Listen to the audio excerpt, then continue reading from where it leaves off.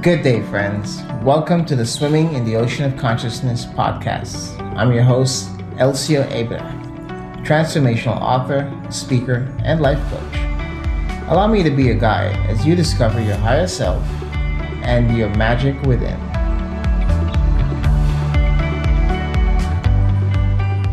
Good day, Kirti, and welcome back to Swimming in the Ocean of Consciousness. I'm happy we were able to have our first episode, and I'd like to be able to use this opportunity to maybe pick up from where we left off. And speaking of the strength of women, and what I was trying to bring the point last time was the purpose of women. And I do believe that women are far stronger than men. And I will give my reason for that. Yes, even in the domestic abuse of oppression, men will beat women and they will treat women unkind and unfair, and that they do that because they feel they're physically superior in strength and domination. To me, I've learned over time from certain clients I've coached in dealing with mental, emotional, physical, and sexual abuse by males is, as I look at it a little deeper, it's almost as if the males have a hurt inside that they don't know how to deal with, and the only way they can do that is to bring it out against someone else, whether it's women or children, that has to take the brunt of that Neanderthalic type of instinctive reaction that some men have. But what I've noticed is, of all that women go through in these horrible things, they are unbreakable. A woman of 9 months will bring birth and give life and really have to separate her pelvic and everything and reassemble. And a man just doesn't stop for a moment to realize what it takes for a woman to bring life into the world and how he's not capable of that type of action and that type of emotion and that type of strength that comes from that. And what happens and what that means, I think, at a deeper level that affects men and that they fight for this control with women, is that it means there is a closer connection to me that the female species then has with divine spirit that men become jealous of over time and try to then control and dominate the woman or break her spirit to detach that communication she naturally has with the divine. In a sense of the male then not feeling themselves, for some reason, I think man is not able to find his own purpose and has lost his own way in his own sense of communication with the divine spirit. Because that's really where it's not about libraries and it's not about kings and queens and governments and presidents to tell us how to live. It's about man being able to find a primordial source of himself to touch the communication with creation. And from that perspective, truly evolve and grow as a person that can communicate with the divine spirit. That is the process of life. That is the purpose to life we live. And in that purpose, we then nurture our families, we nurture our partners, we nurture our children. As I was trying to say earlier, it could be we could start to live that example, and the next generation will have a shorter learning curve to what the future potentially can be if we can overcome these differences and these imbalances. But I really would like to let you both know that women have strength, women are powerful. And my goal and objective, and even in having these conversations with you guys, is to help women to make that eternal connection back to source and not have to depend on a man to tell them how to be a woman. And that's something that is much difficult to accept. And yet, in some ironic way, if the man is truly balanced with the spirit of creation and life, from that sense of being a good partner to the female, they are helping the female to learn how to be a true woman in spirit of light. And I think when a woman is at her fullness, she also, through love and assistance, can help the man to become better. And that's really what the essence of union is in the face of the Father, and not a piece of paper, not where the male owns the female or it's dominated by that sense. And too many households suffer because of that imbalance. Like you said, when the men speak harshly or are harsh to women and they don't have a voice, they don't have a rights to even speak up or to challenge or questions.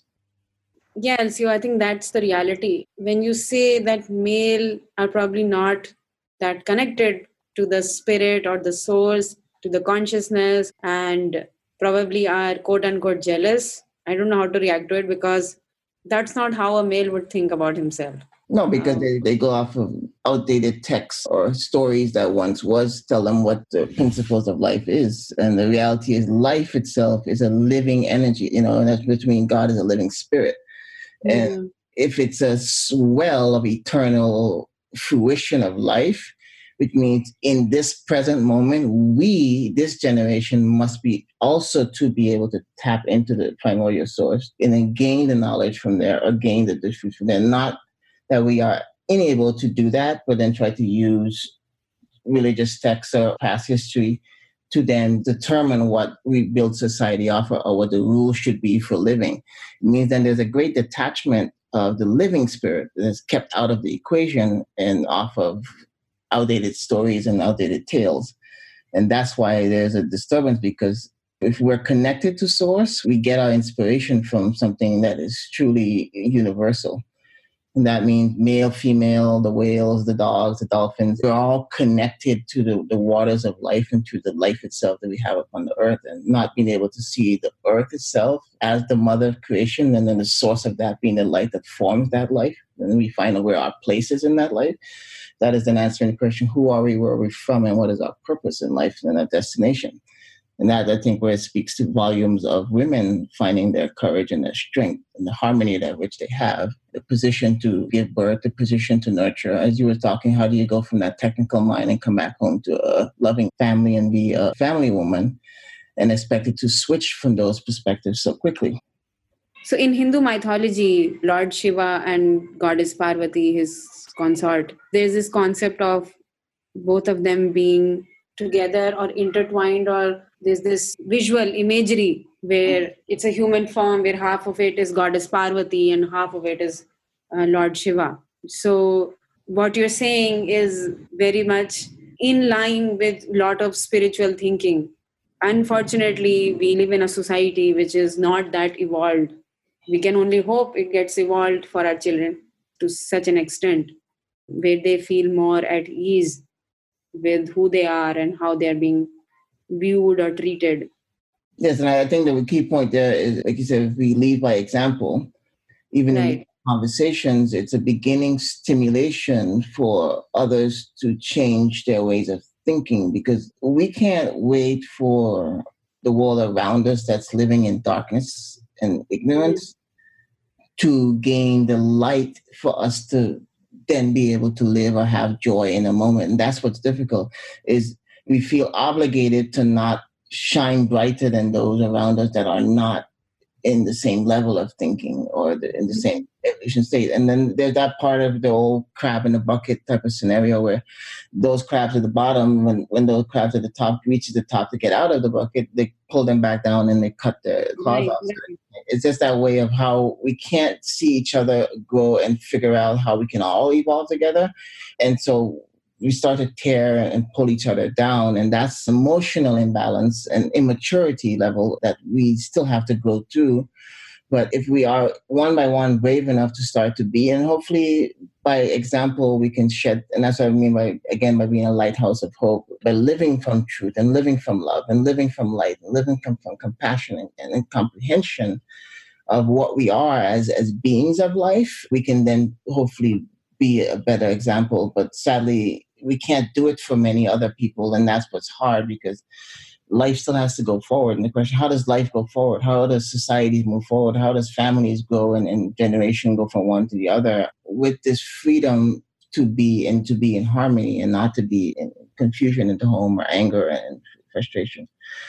And just to make a choice. Like I say, a husband and wife has a disagreement. It's about how do we communicate and converse about that, versus if it becomes an argument where there's pushing and shoving and yelling, and that's a negative for the kids and that's negative for the home. Or we can choose to sit and let the kids see us work through things, through communication and conversation and love.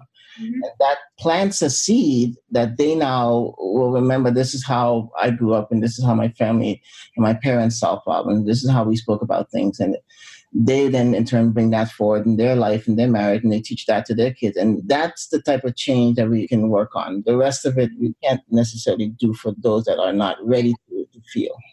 Absolutely, absolutely. There's no doubt about it. Because I think when our kids get married, the closest example that they would think about when they face anything would definitely be their parents. So you get two set of parents that you can look up to, and the better example you leave behind, the better it is. No, very true. And I think that's where love and affection is important. Like giving your kids hugs and letting them know they're special and that they are loved and that you will walk with them, and you take walks and you read books together. And it's those moments, people focus on what was the past and the failures we have, and people focus on the future and what our dreams are, what we want to have and aspirations. And not many people stop and experience the now moment, what's happening right now with the inhalation and the exhalation of this breath in this moment in this conversation that we are having. Has nothing to do with yesterday, has nothing to do with tomorrow. It's about the magic that is happening right now. And that's the moment that if everyone else around us can stop for a moment and feel it, that's the shift, the power shift that will happen, that will change things much, much faster for us. But people live in sorrow, they live in complaining, everyone wants to be a victim. So the past, oh my God, this was done and this is terrible.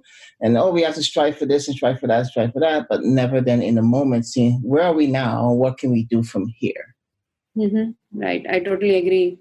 However, I feel that in our quest to be more at an individual level, when the other person brings about the fact that while you are wanting to be more, this is getting affected in the family and, this is not how it will work.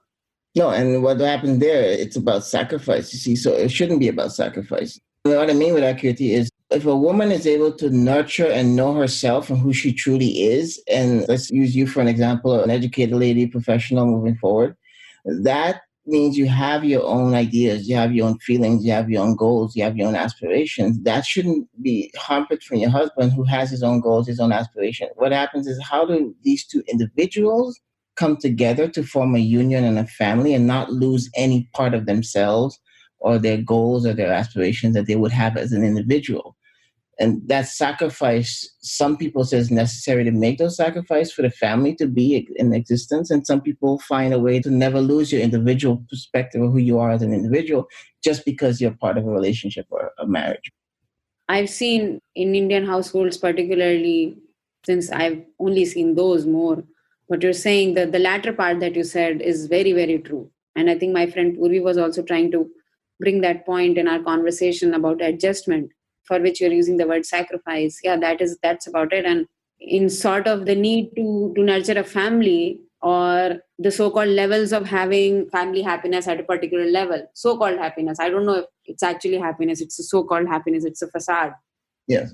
And even it's more of the male deciding how the family should be happy. You're getting me?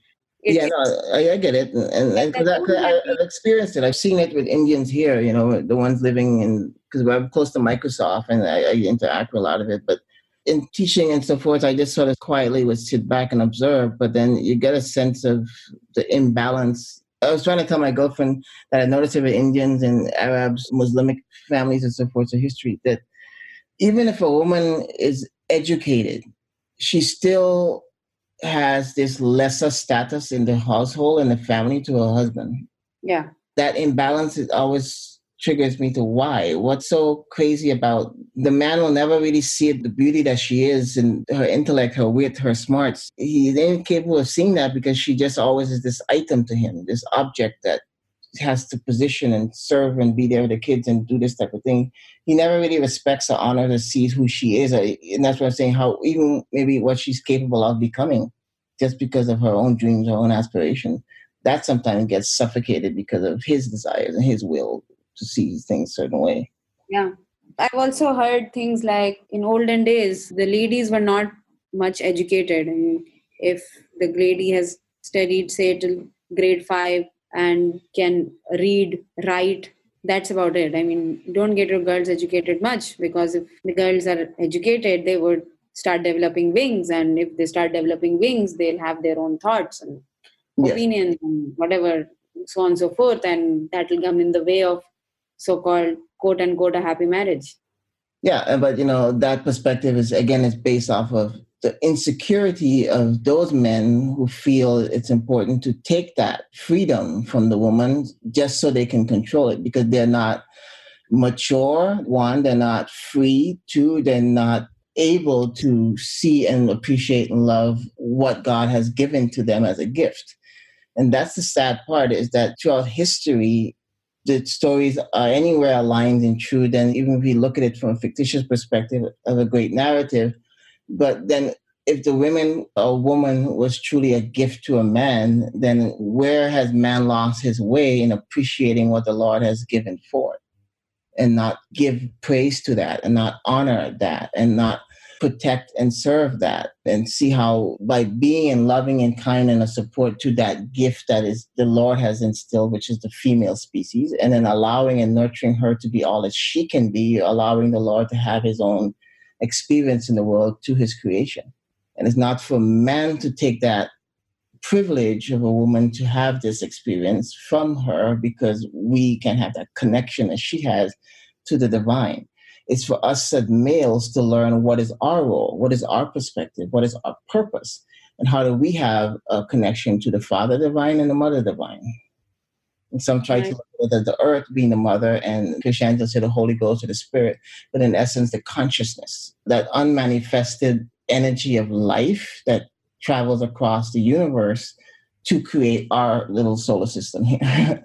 And from that spectrum, we say the physical then becomes the mother, that which is created. Again, referencing that God created the female, but from nothingness came forth the life. This is from sound, which is resonant sound. And if I may then use this moment from a spiritual spectrum to just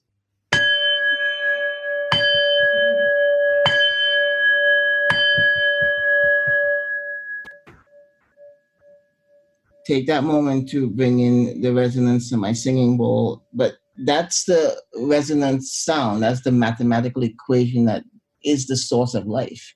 That is the beats of our hearts. The brain reacts to the beats of our heart. That is the emotional self. The body is just the body, but we are something more. We respond, and that's what it says. I think women pick up on frequencies that males can't, and that's what makes men crazy because then they lose themselves instead of figuring out, okay, what is my tone? What is my frequency and what does that tell me of myself and what I need to be in the world? They become envious and jealous of what the woman's purpose is and what her frequencies are, what she's able to pick up on. And that has been a long-term battle between males and females, and many wars have been fought for that. Many kingdoms have been built and destroyed because of that. And that's the shift we're trying to talk about. How does that change over time, slowly? Yeah, I was just reminded of the sound of Om when you hit that bowl that you have at your end.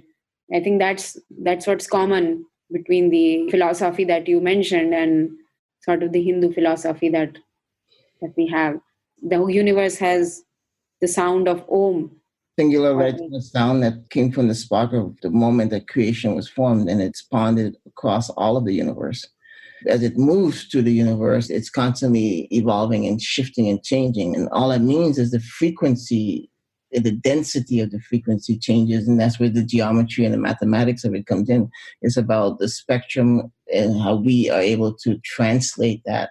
And that's what consciousness is. Are we awakened enough to feel the earth? Are we awakened enough to feel the dawning of the next morning coming at 4:30 a.m. before the sun even comes up? Are we awake because we're connected to that source of energy that is coming into the world? As we set the sun at the night, are we setting the sun and really allowing that transition into the dream world to happen? Men are disconnected from that energy that exists, and we then have our cell phones, and we have our jobs, and we have our statuses, and we have our monies, and we have our cars, and we have our homes. And who are we then? That sense of what we are is lost, and that's what I meant. I'll add to that something very lopsided in households that I've seen. Whatever you just mentioned is right. I mean, there's so much distraction out there that the men have to be involved in, right, for things to work out. But the woman then takes care of all the spirituality part of it, or all the display of being religious part of it at home, so that the household remains peaceful. So the burden is on the woman that while she will pray, put her offerings in front of God, that I just mentioned is the lopsided part of what you said. If all individuals' goal is to have a connection with the supreme power, then how can an individual, how can a woman be responsible to make that connection on behalf of the other folks in the house? Yeah. But see, that's then where the concept then of matriarch and patriarch comes in, the concept of who has that authority within the household and rules from that supreme divine connection, and not just from fear of a punch or fear from being yelled at or pushed down. And that's where the imbalance is. And like you said, a lot of time that falls on the females to bring that to the children, to bring that to the home, and to bring that balance. On top of that, to have the house clean. On top of that, to cook. On top of that, sometimes to go out and help to do stuff. And then the male takes the perspective of loyalty, like I should be served this way, and the woman is there to make me cut my toenails and do all these things. Well, they don't feel themselves equally worthy to have to be responsible, one, accountable, two, for the balance and the nurturing of their, not only the children but the home, and then the relationship. That also has to be nurtured and nourished the same way we nurture and nourish ourselves, our relationship with our wives, and the relationship with our children. There has to be that nurturing and nourishing of the family and the household. And when it looks at from that perspective, equally the male and females come into play. It doesn't mean that maybe one might not do more physical labor. It's not about what one does physically more than the other. It's about the harmony between the mind and the heart that we are bringing into the home, kind of like lighting a candle. Right, absolutely, absolutely. Unfortunately or fortunately, marriages, again, I'll bring it to India specifically, do not happen with the consent of females, or most of the times. You'll see girls being trained by their teens, they are well trained to do all household chores, how to take care of babies, so that, when they get married, say by their 18, 19, they get married and they can take care of similar things at their in-laws' place. So that's about it. And I'll add to that, over the past couple of months, I've started teaching my maid's daughters. They are in their teens, late teens, and I have worries that they'll get married soon without being educated at all. So I just took this upon myself that I'll make a start and I'll start teaching them. It's a long way to be educated, to know how to read and write. I took it upon myself that I'll make them educated to whatever extent I can before they embark on whatever their next journey is. Meanwhile, I'm also motivating them to be educated, to ask for education, even if they get married or whatever happens, they cannot not get educated. No, and I think what you're doing is very amazing because, like you said, I believe even if you can give them the fundamental foundation, which then is the ability to read, to write, they can now begin communication. Now to be able to read and they have the ability to comprehend. The comprehension is important because that's the part that's connected to consciousness. And that's the part that would help them, like you said, to continue after you to be able to navigate into any field they might want to become a secretary or to do something that they can become independent or gain new skills, even if it's skills for the household, how to be a better mother, how to be a better wife, how to clean, whatever it is, but they will have the fundamental of reading, writing, and comprehending what they're reading and writing. And then hopefully with mathematics, or even the fundamental basic addition, subtraction, and division, they can begin to function within society and understand money, understand currencies. And that's a certain freedom and independence that is very necessary. But I know also from experience, a lot of women in India don't have the access to that. Isn't treated as if they should have access to that type of information, especially when you get into the rural areas, not so connected to Mumbai. Yeah, that's true. That's very true. I do stand with you on that, and I'm more than happy to, like you said, maybe even just us being able to have this conversation and you being able to share that with others will create a new sense of shift of hope and a new way of how things could and should be, not based on history, but based on where we are right now and what we can feel. And my connection and everything I do is about the transformation. How can I ignite that spark within you that is your connection to the divine, and let that divine speak to you in your heart and help you to figure out how you can help your maid's daughters more, and how from that work you can expand that out maybe to help others in other ways. Yeah, somewhere I read amazing things happen when women help other women. Yes. That stuck with me.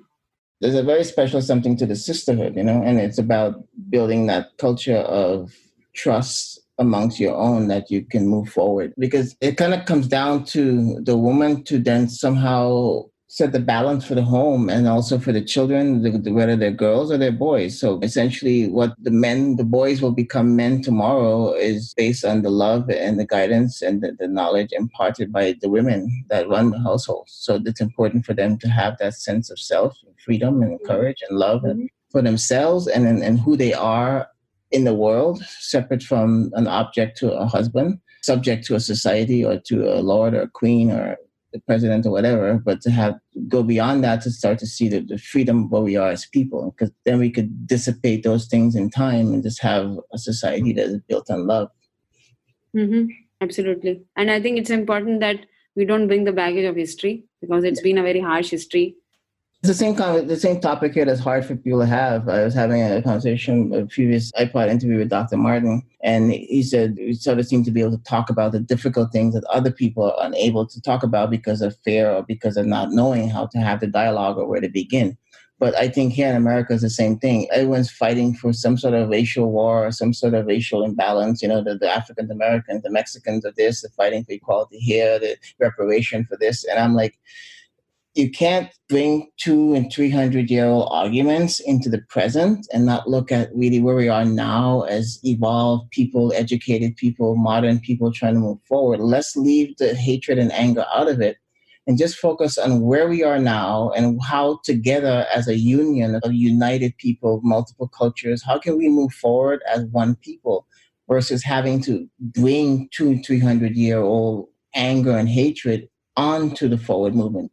And that's hard for people to do. They don't want to let go of their reasons to be a victim. And I think, it's hard. It's hard for people to leave their history. Very hard. Yes. And sometimes it's the most important thing to do. Like my grandma said, she has all these dresses and these shoes and these clothing in her closet, but all the things she loves and that she holds on to, the physical thing that gave her status, but she was able to realize she came into the world naked and she'll leave the world naked. And so as she's here, she knows she can't take all of the things with her. So she always was consciously aware of that, but people feel that they have to carry over feelings. They have to carry over anger, hatred. And they think that's what suffocates the growth of the future generation. Because what happens sometimes directly, they're intending it, but sometimes indirectly, we're teaching the younger generation to have hatred. We're teaching them to be victims. We're teaching them to always come from this place of, oh, poor me, this was done to me and my people listen, rather than saying, hey, you are wonderful, you are beautiful, you are courageous, you are intelligent, you are wonderful, you are great, you are amazing, you will do great things in the world. Instead of giving them those seeds of hope and love and shining them bright, we give them hatred, we give them anger, we give them doubt, we give them fear, we teach them to be victims. And I think that's the narrative that needs to change, because when we can stop being a victim and then teaching our children how to be victim, we don't bring 300 and 400-year-old history over. We start from where we are now, cleansing our heart and with forgiveness for the past, but then looking into the future and how bright that could be, because the children now have a new way of looking at life. And that's what's beautiful. Yeah. It's definitely difficult for people to leave their past, difficult for people to leave their community. This is very, very prevalent in Indian society. They feel that if they leave, they'll get uprooted and somehow get being attached to their whatever older generations or culture, the history. Culture and tradition gives them an upper hand in the society. We belong to such and such clan, we belong to such and such area of the country, we are far more superior. And there's such a flaw that we are unable to see past or beyond. And I can speak from experience because I'm a Dutch national born in the Caribbean. At some point, basically about 22 years ago, I had to make a decision for my improvement, for my betterment. I knew that it wasn't going to be in the place that I was born. It just, for some reason, whatever the spirit or that light that I'm connected to, that source is kept calling me forward in a direction that was more than the sum of where I was born. And that was a difficult decision to make, because what happens is you have this separation from, like you said, the clan or your community and your family. But what happens is you will suffocate and stay in an isolated place that they are at, like the crabs in the bucket scenario, if you're not brave enough to venture beyond. Mm-hmm. Go beyond the fringes, go beyond where your ancestors have gone. And what was revealing to me, Kirti, was the moment I realized that I was more than the sum of my birthplace. And what I mean with that is I'm more than a nationality and more than a continent. I'm a spiritual being in a physical body that is able to flow and move like water through the earth. So why then would I have the ignorance to say that I am a nationality, I am a country, and that's all that I know, and that because of that history or culture, that is all that I am? That to me is a flawed perspective of humanity because it limits us to an area. The world is such a great place, and we're not associating from our hearts and from our spirits with the rest of the world. Because when the moment you come from an isolated place that I am this and I am that, you now are associating yourself with just a limited view or a limited cultural perspective on the world, when I think we are all capable of a much grander vision or a much grander world culture to see the whole world, all of us as people together. And I think, the same thing that is the freedom of having Wi-Fi and internet and all this modern technology or computer, it separates culture, it separates color, and it separates race and sexes, and it brings minds and brings hearts together. And when you have minds and hearts, absolutely, NCO. Absolutely. Kirti, so I think this is a perfect moment to take a pause and maybe look at a different perspective and question. But I want to thank you for joining me on this episode, and we'll definitely come back and do another one. Sure. Wonderful. I look forward to it, NCO. Okay. Wonderful talking.